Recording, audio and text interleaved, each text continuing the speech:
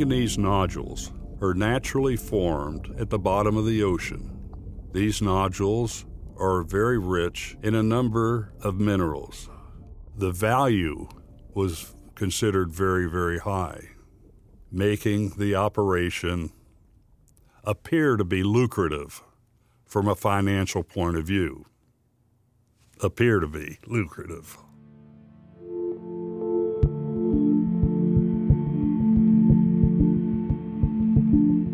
The Glomar Explorer program was basically designed to validate a cover story.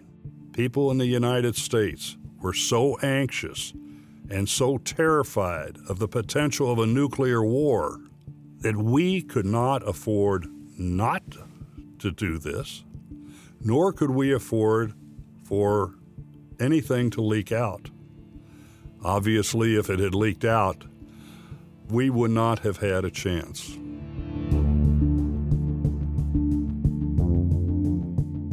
This is Inside Skunkworks. Today, we're celebrating International Podcast Day with a spy story, a Cold War spy story, involving CIA cover stories, the Red Fleet, Lockheed Martin engineers, and a famous eccentric American billionaire.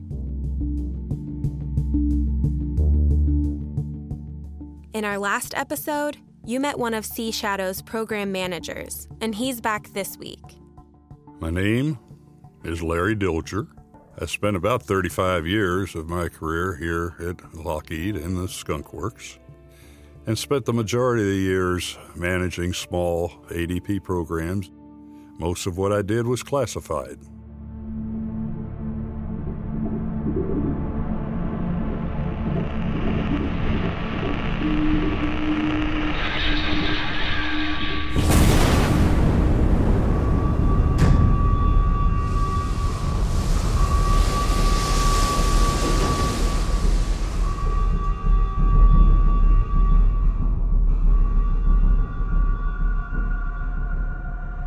It's 1968. The United States and the Soviet Union are surveilling each other in fear of nuclear war. The Soviet Navy is strategically divided into 4 fleets: the Northern, the Pacific, the Black Sea, and the Baltic fleets. The Red Fleet submarines were more difficult to track and therefore utilized to patrol and penetrate remote reaches of the ocean.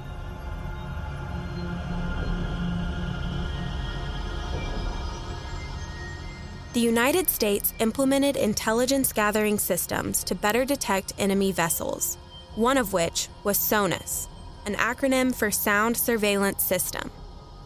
SONAS was developed to track Soviet submarines by monitoring low-frequency sound in the layer of water where sound travels slowest. The Navy and the agencies, by using overhead intelligent gathering devices such as satellites, patrol aircraft, etc., observed some very unusual activity going on in the North Pacific.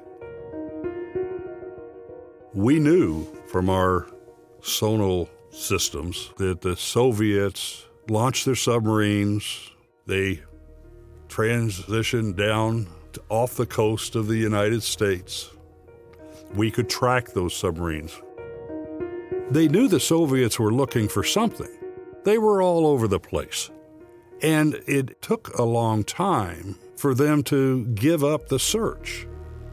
But we didn't know what they were looking at.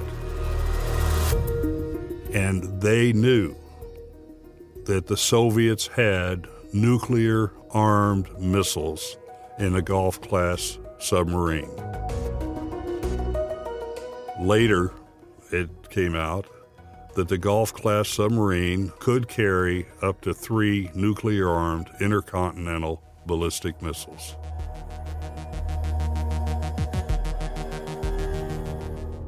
On March 8, 1968, the United States SONAS recorded an acoustic event northwest of Oahu, Hawaii. This was thought to be the location of whatever the Soviets were looking for. In August of 1968, the USS Halibut, a special operations submarine, secretly surveyed the location of the recorded event. Turns out the sub, K-129, had sunk for unknown reasons in the North Pacific. The sub had sunk to the level of about 16,000 feet.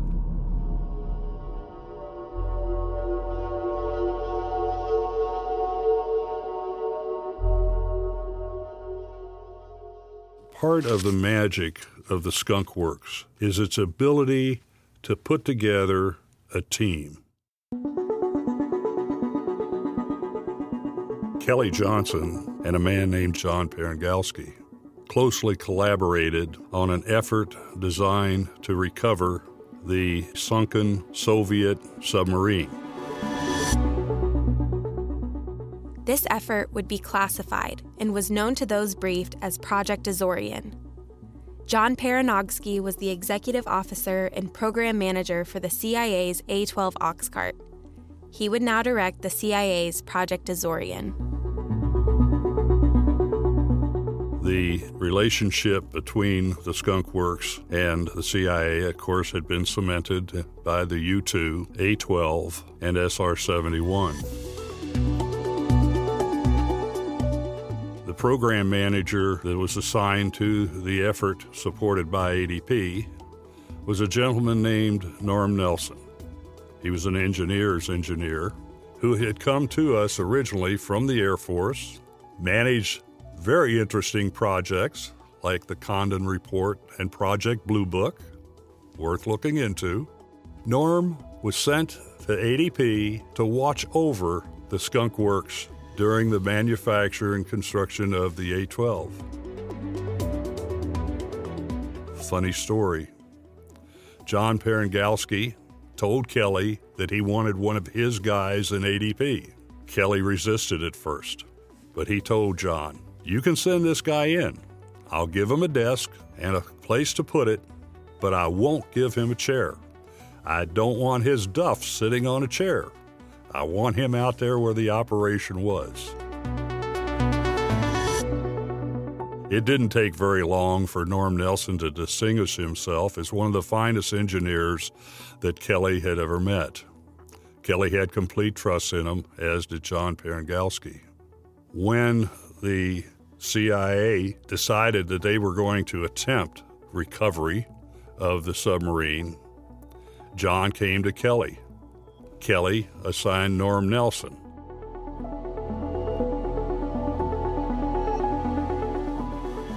Kelly handpicked a number of people within the Skunk Works engineering, including some very notable individuals like Henry Combs, crackerjack engineer, Steve Schoenbaum, excellent security man, and a host of quite a few others. Norm Nelson and his team would be responsible for developing the submarine capture device. The CIA entertained a number of ideas for recovering the sunken submarine. Winching something up from the bottom of the ocean, attaching cables to it. Something that weighed that much being yanked off the bottom of the ocean? Can you imagine? That's one heck of an anchor. So that didn't make a lot of sense. Let's say you wanted to raise the ship by pumping air into it. Okay? The pressure, 16,000 feet deep, is so high, you would have to pump air pressure in excess of 5,000 pounds per square inch down through a pipe to depths where a lot of structure is crushed due to the depth. Once you pump the air inside this thing, will it rise? How fast will it rise? Can you control it? Assuming you can make a pipe that'll get that much air. And compressors large enough to pump enough air, 16,000 feet, down to the bottom of the ocean to raise something. So the idea of being able to float it to the top, it just wasn't practical. It just couldn't be done. The one that bubbled up as the most promising was one that involved a string of pipe, similar to what's used in oil wells. At the end of the pipe would be a claw. The claw's name was Clementine. And the design for that claw was a collaborative effort between some very brilliant engineers at Lockheed Missiles and Space, the Advanced Marine Systems folks, and ADP. The Alaska Pipeline. 16,000 feet is approximately 3 miles. So imagine, if you will, 3-mile-long Alaskan pipeline. But rather than laying on the ground, being supported in concrete cradles, welded together, this string of pipe resembled more like a soda straw going down through a bottle. At the end of that soda straw, you had a clamping device, this Clementine, a backbone with ribs, pneumatically controlled to cradle the submarine.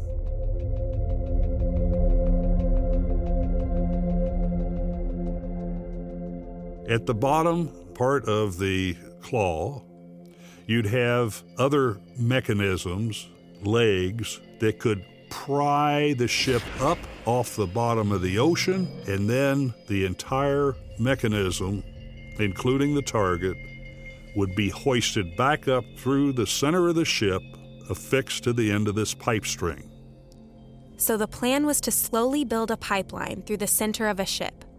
At the center of the ship would be a derrick. 570 30-foot pipes would be strung through the derrick to the bottom of the ocean floor, section by section going deeper and deeper. In order to bring the 2,000-ton submarine up from more than 3 miles deep, they would do the reverse, slowly deconstructing the pipeline they built.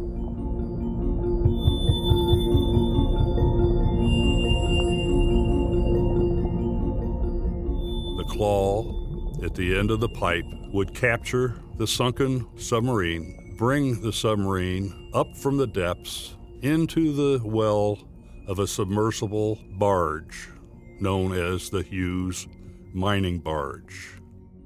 The Hughes Mining Barge proved to be a very, very credible player in this entire program, in that it could be used to harvest the manganese nodules from the bottom of the ocean. The Navy and CIA would conduct Project Azorian in plain sight of the public, so they had to implement a cover story.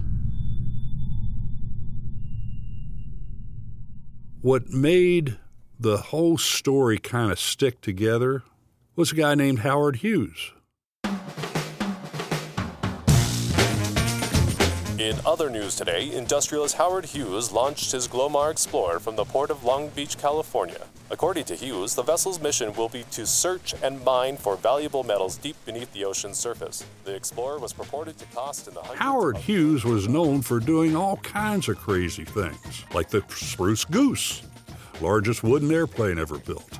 Okay, so the story that Howard Hughes, multi-billionaire, is going to get rich by mining the bottom of the ocean floor just sounded plausible. Of course, he had all the resources. He had the ship, so he created a shell company called the Suma Corporation. That shell company was home, temporary home, for a lot of people from a lot of different locations, including the Skunk Works. So people were actually badged to the Suma Corporation for the duration of the program. The Hughes Glomar Explorer and the Hughes Mining Barge began operation on June 20th, 1974. The cover story behind the Glomar Explorer was obviously a target of a lot of interest by not only commercial people anxious to get into ocean mining expeditions, but also by the Soviets and other folks around the world. Throughout the program, the Soviets, with a number of trawlers, watched the Glomar Explorer very, very carefully. The Soviets knew that they had lost the submarine, but they didn't know exactly where that submarine had gone down. But being a little suspicious of this cover story, they followed the ship throughout its trials off of Catalina and then off of the Hawaiian Islands.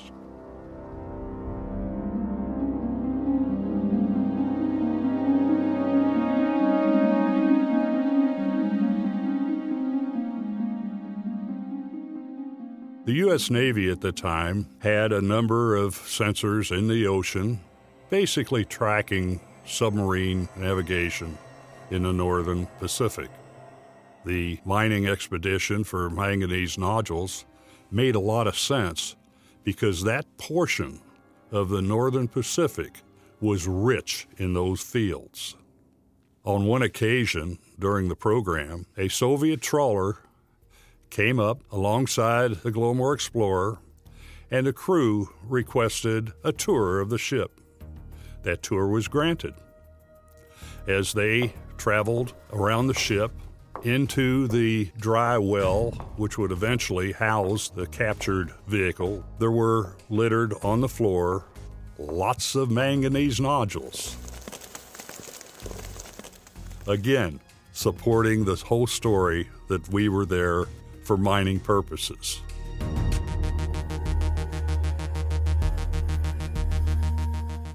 The pipe string was designed with explosive devices that, should it be necessary, the pipe could be cut with whatever attached to it would go back to the bottom of the ocean.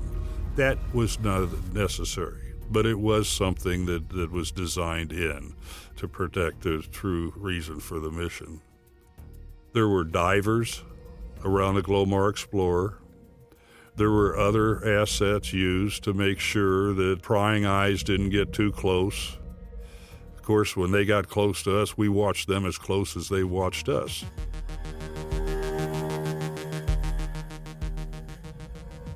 So, early 70s, the operation took place in plain sight of the Soviets, who actually got on the ship, got a tour of the ship, saw the manganese nodules on the floor, and apparently went home suspicious, but at least satisfied for the moment.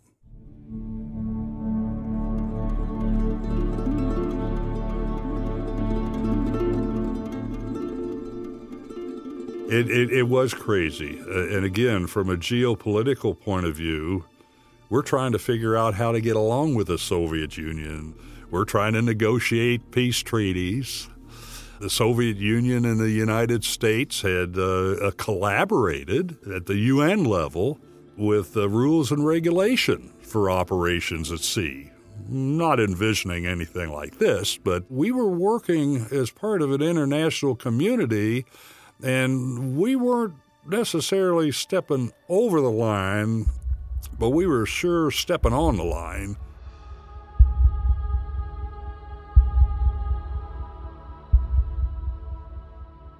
It could have become a very major incident.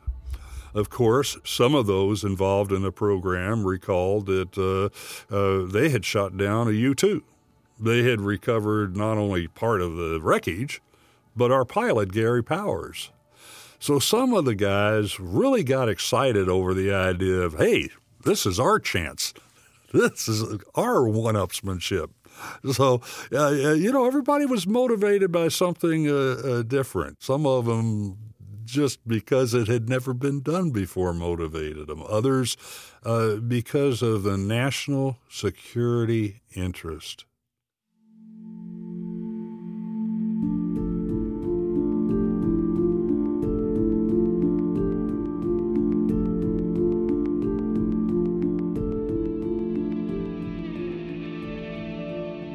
During that effort, there were a number of engineering challenges, of course. One of the biggest was to locate the wreckage at the bottom of the sea. But if the submarine's not moving, if it's sitting dead in the water, It has a no footprint.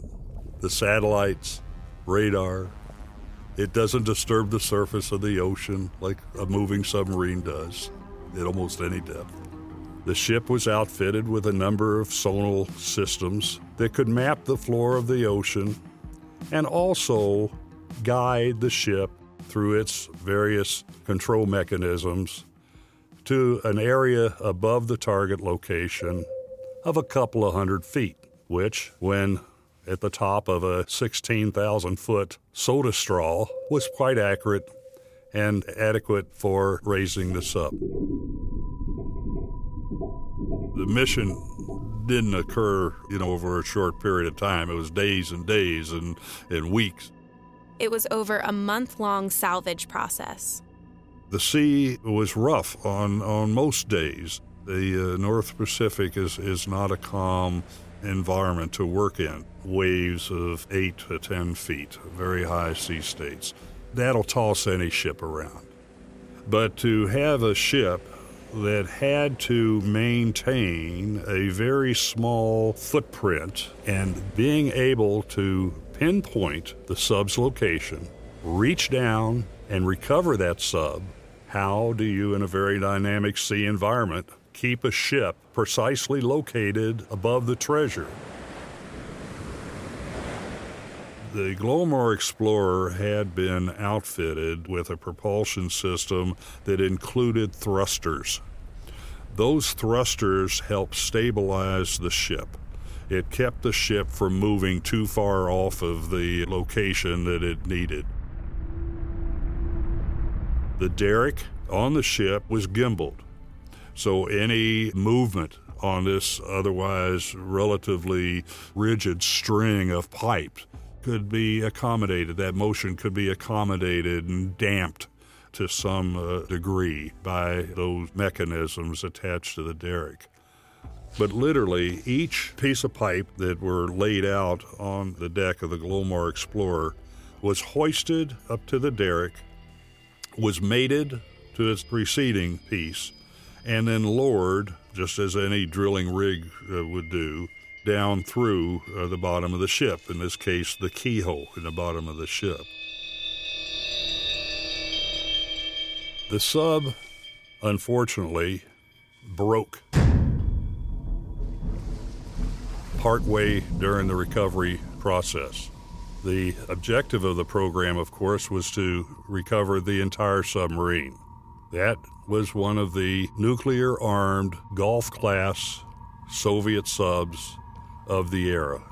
We desperately wanted to recover one of those nuclear missiles.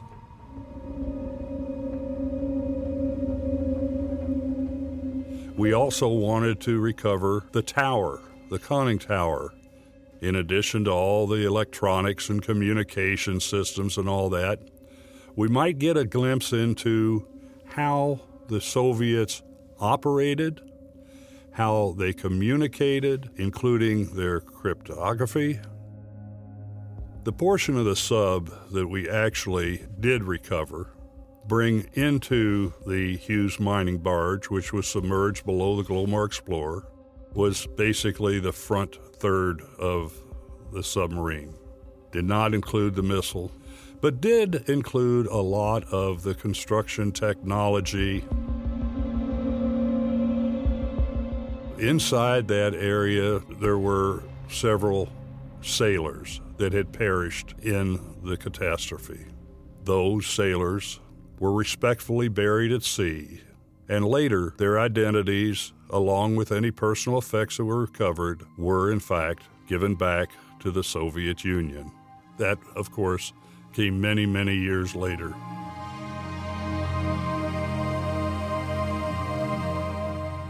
All of the information that was gleaned from the inspection of the hull portion has not been disclosed for obvious reasons.